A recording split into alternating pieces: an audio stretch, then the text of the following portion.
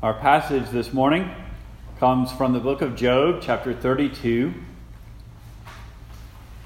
This will be Job chapters 32 through 37 are the address of a newcomer to the debates with Job and his friends, Elihu.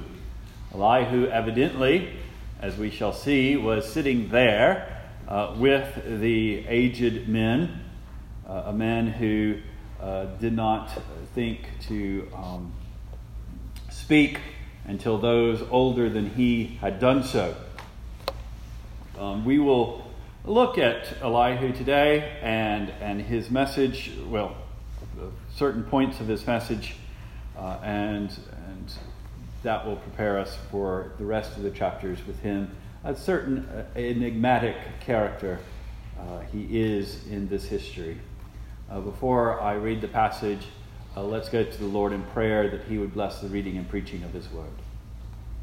Our Father and our God, we come before you this morning in the name of Christ Jesus. Again, we ask for his Spirit, the Holy Spirit, that he would dwell within our hearts, that he who gave these words to be our infallible instruction, to teach your wisdom infallibly to us, that he himself would do so, that he would accompany the reading of these words this morning, that he would accompany the preaching of them, that he would dwell within our hearts and make sure that we receive them.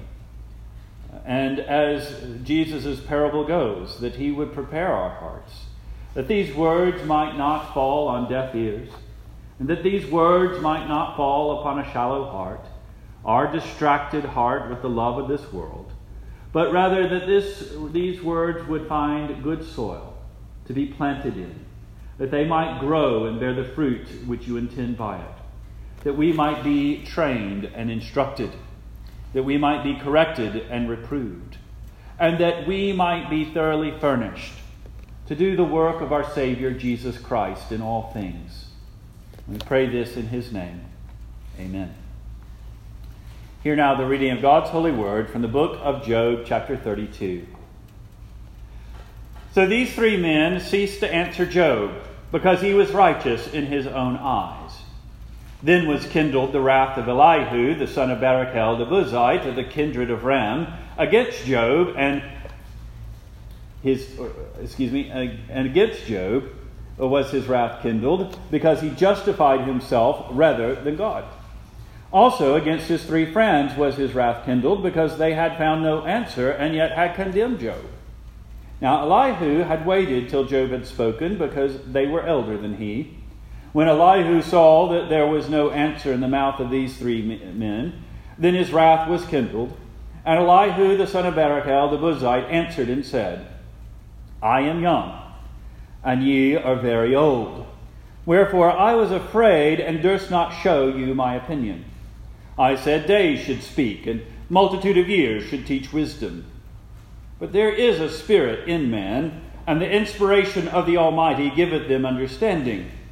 Great men are not always wise, neither do the aged understand judgment. Therefore I said, hearken to me, I also will show you my opinion. Behold, I waited for your words, I gave ear to your reasons, whilst you searched out what to say. Yea, I attended unto you, and behold, there was none of you that convinced Job, or that answered his words, lest ye should say, we have found out wisdom. God thrusteth him down, not man. Now, he had not directed his words against me, neither will I answer him with your speeches. They were amazed. They answered no more. They left off speaking. When I had waited, for they spoke not, but stood still and answered no more, I said, I will answer also my part. I also will show my opinion. For I am full of matter. The spirit within me constraineth me.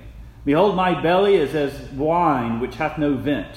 It is ready to burst like new bottles. I will speak that I may be refreshed. I will open my lips and answer.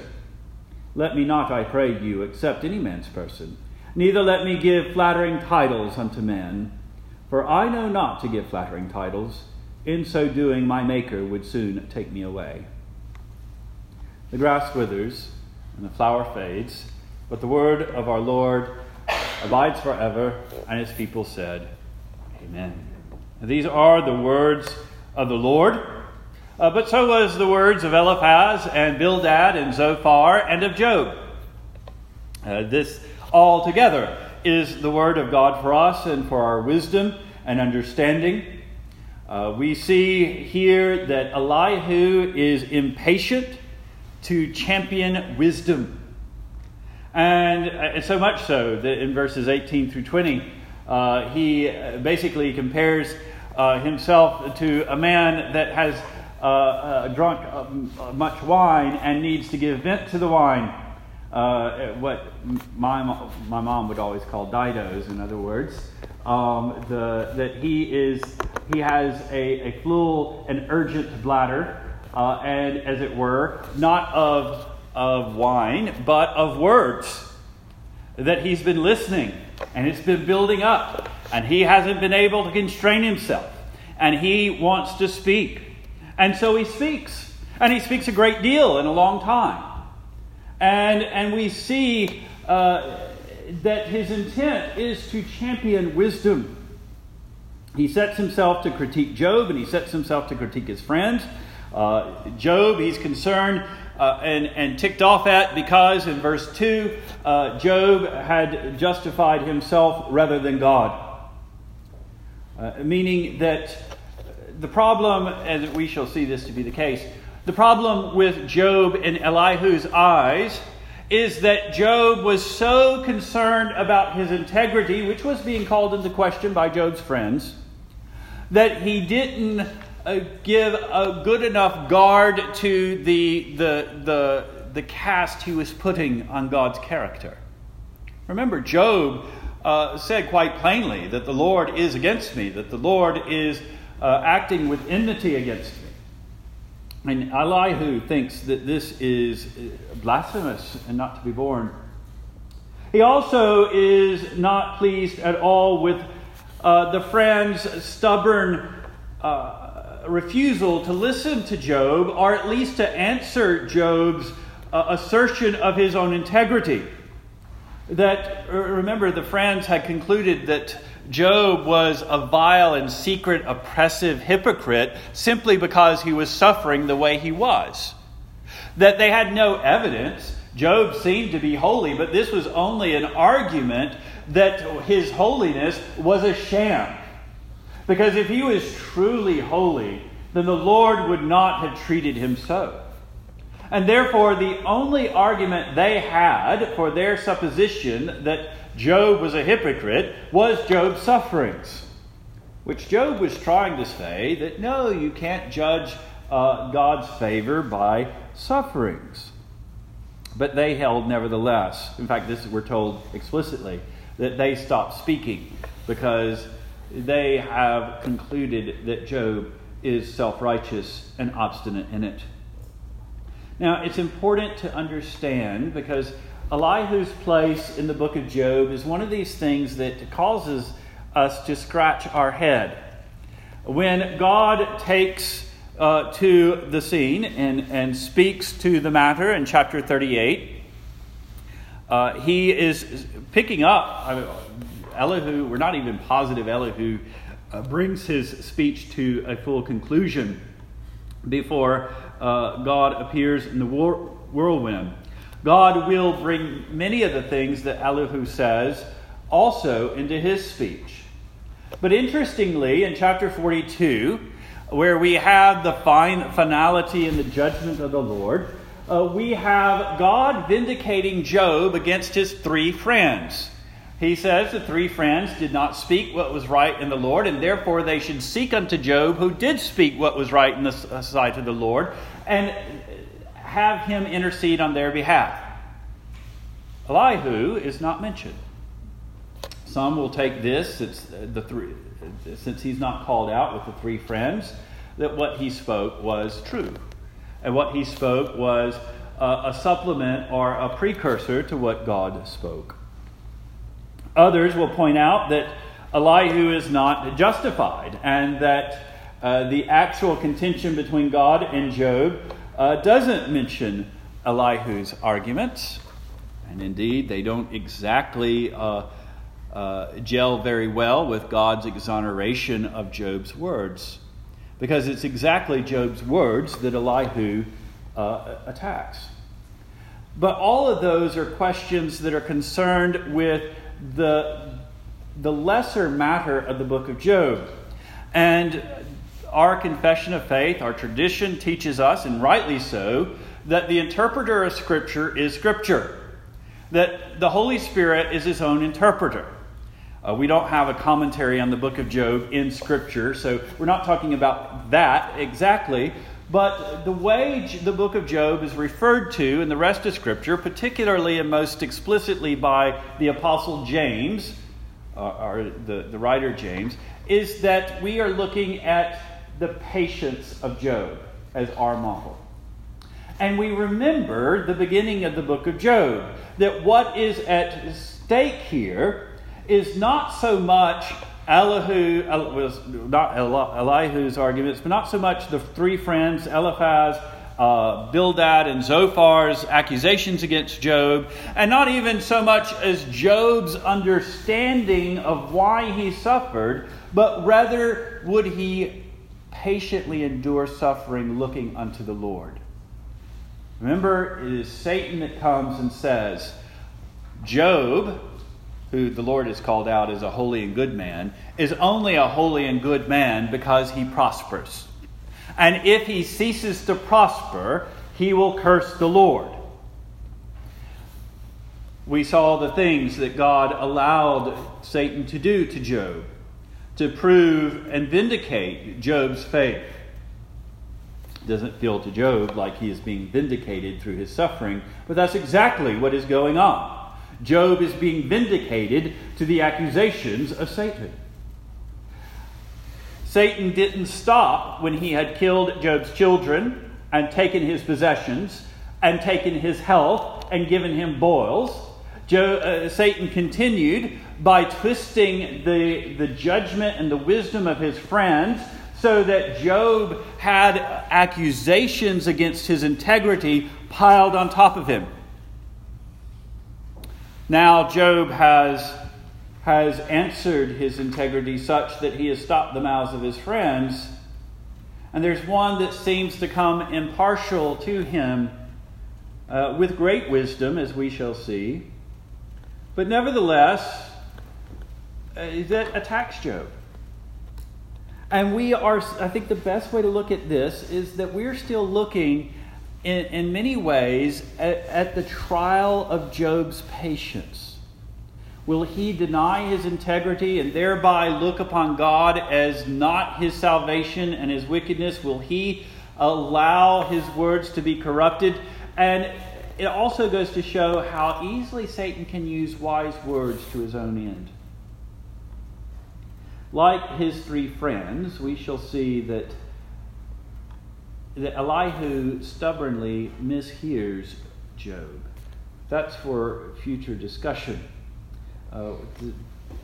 But I want to put that out there so that we can have Elihu situated well and see how the prophet that recorded these things for us mean for us to understand Elihu. Just like with Eliphaz, Bildad, and Zophar, there is much great wisdom that we need to hear from them. The error of Elihu will be like the error of Job's three friends. He will take the truth, but he will misapply.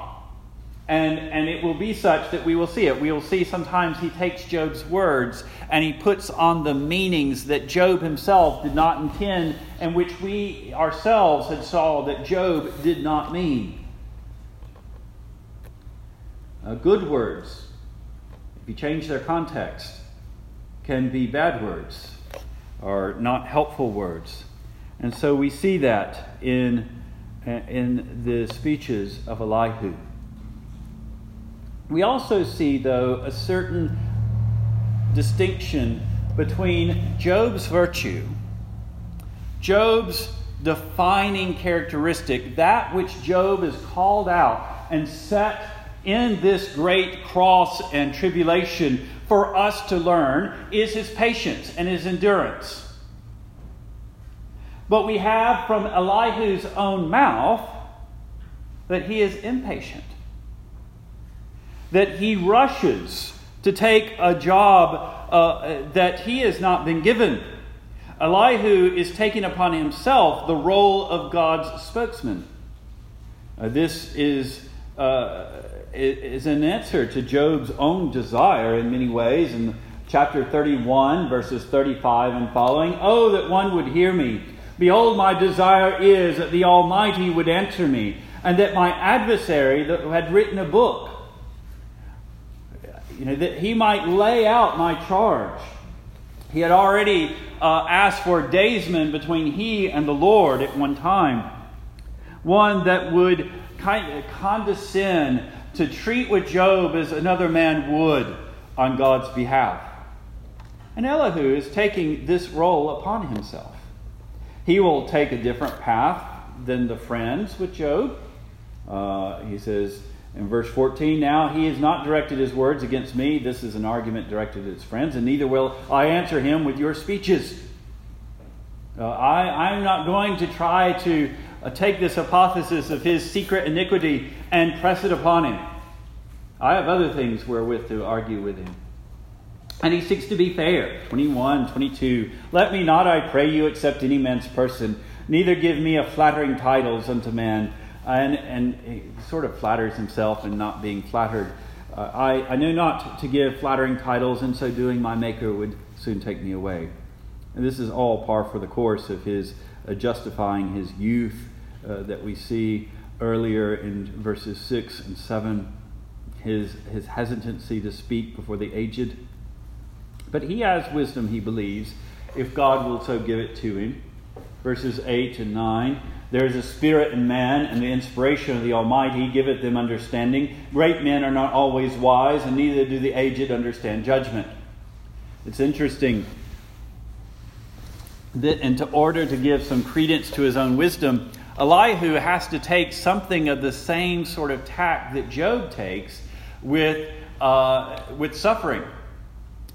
Good things don't always happen to the righteous, and bad things don't always happen to the wicked. You can't always tell God's favor. This is the language of Solomon in Ecclesiastes 9, but nevertheless, it's also what Job has been saying, that the like happens to the wicked and to the good. It sometimes happens that the righteous are treated as the wicked, and the wicked are treated as the righteous. And under the sun in this present life, it's not always clear to see God's favor. Well, conventional wisdom also said that the older you were, the wiser you were. And Eliphaz is saying that's not always true. God's favor of wisdom doesn't always go with the senior and with the aged. It's in principle, it's the same sort of argument that Job is making. It never really fleshes out. He never sees the full ramifications of that, but that is what he is saying. But he does recognize that his wisdom, if it has it at all, comes from the Lord. And yet, in verses 18 through 20, as we saw, he's very impatient to speak. He's anxious to excuse his youth. He's going to let the aged go first. He gave them a chance, verses 11 through 13. "I waited for your words, I gave ear to your reasons. Whilst you searched out what to say, yea, I attended unto you, and behold, there was none of you that could convince Job, or that answered his words. And the reason why, lest you should say, we have found out wisdom." Note that he is saying that the reason why they couldn't convince Job is because God had denied it to them, because that would puff them up in their own wisdom. Ye have found out wisdom. Rather, God will thrust him down, and not man. Which is a good bit of theology there. And that's what I want us to look at as we take the lessons out of this. Primarily, we want to look at verses 8 and verse 13. We want to see the good things that Eliphaz mentions.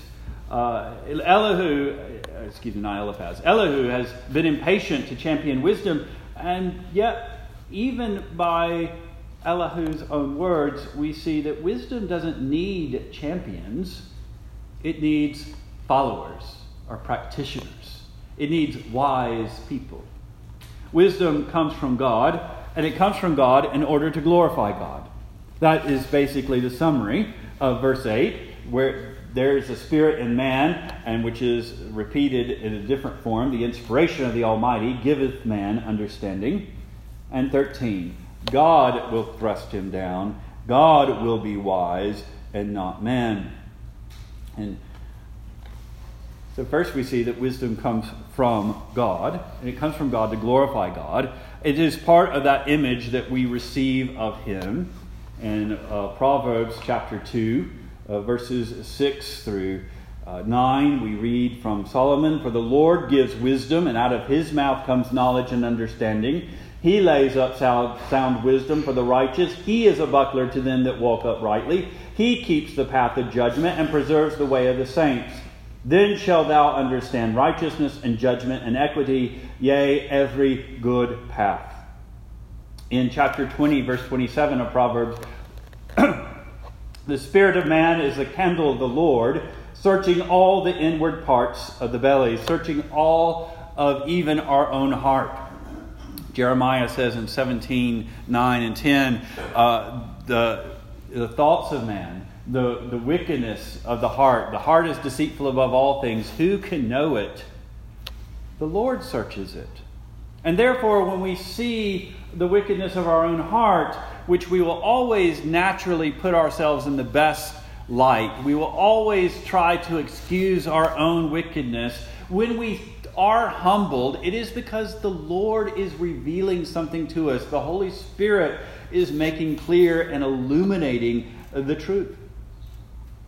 And that is what we receive. It's all receive something of this as part of conscience, as part of the way things go. In Romans chapter 2, verses 14 and 15, Paul, speaking of the law, notes that even the heathen have something of this. For when the Gentiles, which have not the law revealed unto them, do by nature the things contained in the law, these having not the law are therefore a law unto themselves. In other words, they have also something of them of the revelation of the law of God, which show the work of the law written in their hearts, their conscience also bearing witness, and their thoughts the meanwhile accusing or excusing one another. All receive something of conscience, but it is only by the Spirit that we know it full well, the wisdom of God. Its goal is to reveal God, and therefore only those to whom have been born again have the fullness of it. In 1 Corinthians chapter 2, 11 and 12, and this, by the way, is the rationale for Scripture and the reason why we have to know God simply by His own revelation, that we don't seek to create a theology simply by rational deduction. We're not Platonic philosophers. We're not Descartes. We're not Enlightenment people that submit to no authority, because God cannot be revealed except by God. For what man knoweth, 1 Corinthians 2:11, for what man knoweth the things of a man, save the Spirit which is in him? Even so, the things of God knoweth no man, but the Spirit of God. Now we have received not the spirit of the world, but the Spirit which is of God, that we might know the things freely given to us of God. In other words, God gives us His eternal wisdom and His Spirit that we might know Him. What does Jesus say about the Holy Spirit in John chapter 16? That He doesn't speak of His own, but He takes the things He knows of the Savior, of Jesus Christ, and He points us back to Him. The reason why the church was baptized with the Holy Spirit on the day of Pentecost, and the Holy Spirit has been with us ever since, is that we might know Christ, even though Christ in the flesh is in heaven above at the right hand of God the Father Almighty. That we might nevertheless know Him truly, because He reveals Himself to us by the divine Spirit. And here we see Elihu is not pointing us to Christ, but Elihu is recognizing that whatever wisdom that he has, it is from God, and that God's intention is to reveal Himself unto us and glorify His wisdom. God always glorifies Himself. It's wrong for you and I to glorify ourselves because we're not glorious in and of ourselves. But it would be wrong for God to do the same and not glorify himself because he's the only true glory there is. What is not virtuous for us to glorify ourselves is the impediment of virtue for God to glorify himself. And therefore, our virtue is found in glorifying God also. All things, God included, glorify God. That's their intention. God gives wisdom that we might participate in that and do that. And he doesn't give his glory to another. And so, also in the 1 Corinthians, Paul writes, chapter 1, 26, "For ye see your calling, brethren, that not many of you, many wise men after the flesh, not many mighty, not many noble are called. But God hath chosen the foolish things of the world to confound the wise, and God hath chosen the weak things of the world to confound the things which are mighty, and base things of the world, and things which are despised hath God chosen, yea, things which are not." Why? "To bring to nothing things that are, that no flesh should glory in his presence. But of him are ye in Christ Jesus, who of God is made unto us wisdom and righteousness, sanctification and redemption, that according as it is written, he that glorifieth, let him glory in the Lord." We saw this in our unison lesson this morning with the publican. The publican recognized that he had no righteousness, but God only, and he went away justified. That is, because we're mixing two different languages here when we speak, he went away righteous. He wasn't just. He admitted that he had no justice, and he goes away justified. He was not righteous. He admitted he had no righteousness, and he goes away righteous. That is the gospel, by the way. "I did not come to call the righteous, but sinners to repentance." Until you know yourself to be a sinner, till you know your righteousness is in Christ Jesus, and you trust him for it, you will not be righteous, and there is no justification for you. That's what it means to be justified by faith and not by works. But notice that Paul doesn't limit it to righteousness. He speaks also of redemption. That is our glory, our eternal glory. It's not just something that mankind does. When they die, they then pop up as resurrected people at the end of time. No, that's done through Christ and in Christ. Also, our sanctification. Our holiness is not had the same way that our justification is, but it's there by the grace of Christ. We are made holy through his grace and mercy. We are conformed to him. But also wisdom and understanding. It's not to deny that the world has wisdom. The world also has justice, does it not? Some of it. It also has, there is a certain sense of holiness. We see a false and quasi-holiness in other religions and in the corruptions of our own. It has even a certain expectation of redemption. But in none of these are it's true and lasting, and the same goes with wisdom. Wisdom comes from God in order to return unto God. It comes from God to lead us back unto the Lord. By the way, this is exactly who Christ is. He is the wisdom of God in the flesh to bring us unto God.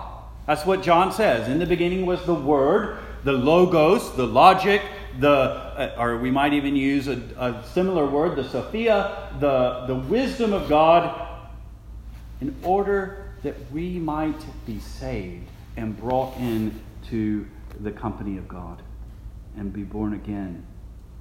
This is that truth. It is the light that lightens every man that comes into the world. 1 John 4, verse 4. He is what light we have from Christ, either partially and in a corrupt way, or in the glorious way through the gospel. And therefore, when we look at Elihu, and any that would trust in their own wisdom or put themselves in the place of God, we see by Elihu's own principles, he's going to fall short. He says in 13, The reason why they did not convince Job was lest they should say, "We have found out wisdom. God will thrust him down and not man." The same goes for Elihu. God will be glorified in his own wisdom and not man's wisdom. Wisdom needs no champion. What wisdom needs is practitioners. Now, it would probably behoove us to go back and say, well, what should have his friends done? And what should have Elihu done then? What would have been the wise course of action? Well, his friends had it right in the beginning. They came to comfort him and to mourn with him, to be there, to encourage him despite his sufferings, that God is good and gracious, to remind him that despite the fact that it appears to Job that God is against him, that could not be, to bear patient until they see the outcome, whatever it might be.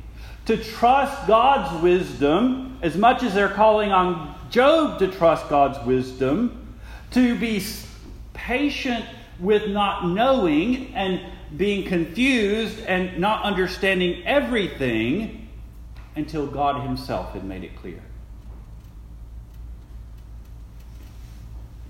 That would have been the course of wisdom.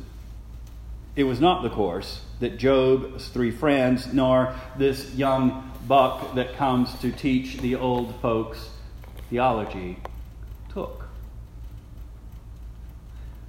And I think we also need to look at Elihu as a bit of a warning, to beware of an impatience to speak, as we see in 18 through 20. Verses 18 through 20 is really a condemnation. I am full of matter, but the spirit within me constraineth me. Behold, my belly is as wine which hath no vent. It is ready to burst like new bottles. I will speak that I may be refreshed. I will open my lips, and I will answer. Proverbs chapter 20, verse 3 says, "It is an honor for a man to cease from strife, but every fool will be meddling."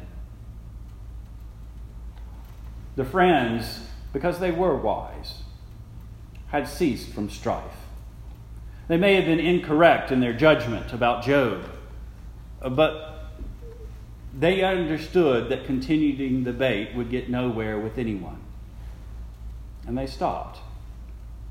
And here, Elihu, unsatisfied with that, has decided to push the debate forward, or at least to do what he can to get the ball rolling.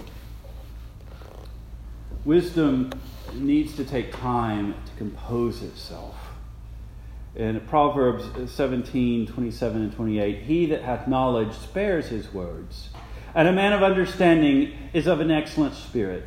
Even a fool, when he holds his peace, is counted wise, and he that shuts up his lips is esteemed a man of understanding." Proverbs chapter 29, verse 20, "Seest thou the man that is hasty in his words? There is more hope of a fool than of him."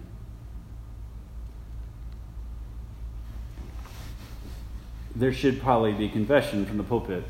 Nobody is more hasty to speak than a minister of the gospel. Oftentimes with the exact same motivation as Elihu.